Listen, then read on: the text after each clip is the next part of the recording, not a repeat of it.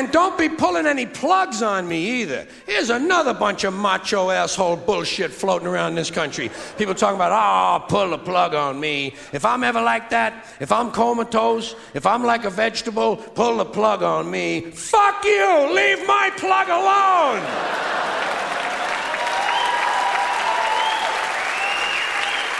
Get an extension cord for my plug. I want everything you got. Tubes, cords, plugs, probes, electrodes, IVs. You got something? Stick it in me, man. You find out I got a hole I didn't know I had? Put a fucking plug in it. Vegetable shit, I don't care if I look like an artichoke. Save my ass. There's 3 things I want if I'm ever in that condition. 3 things I gotta have. Ice cream, morphine, and television. You give me that ice cream every 2 hours. Give me that morphine about every 10 minutes. And turn on the fucking TV. I want to see Geraldo.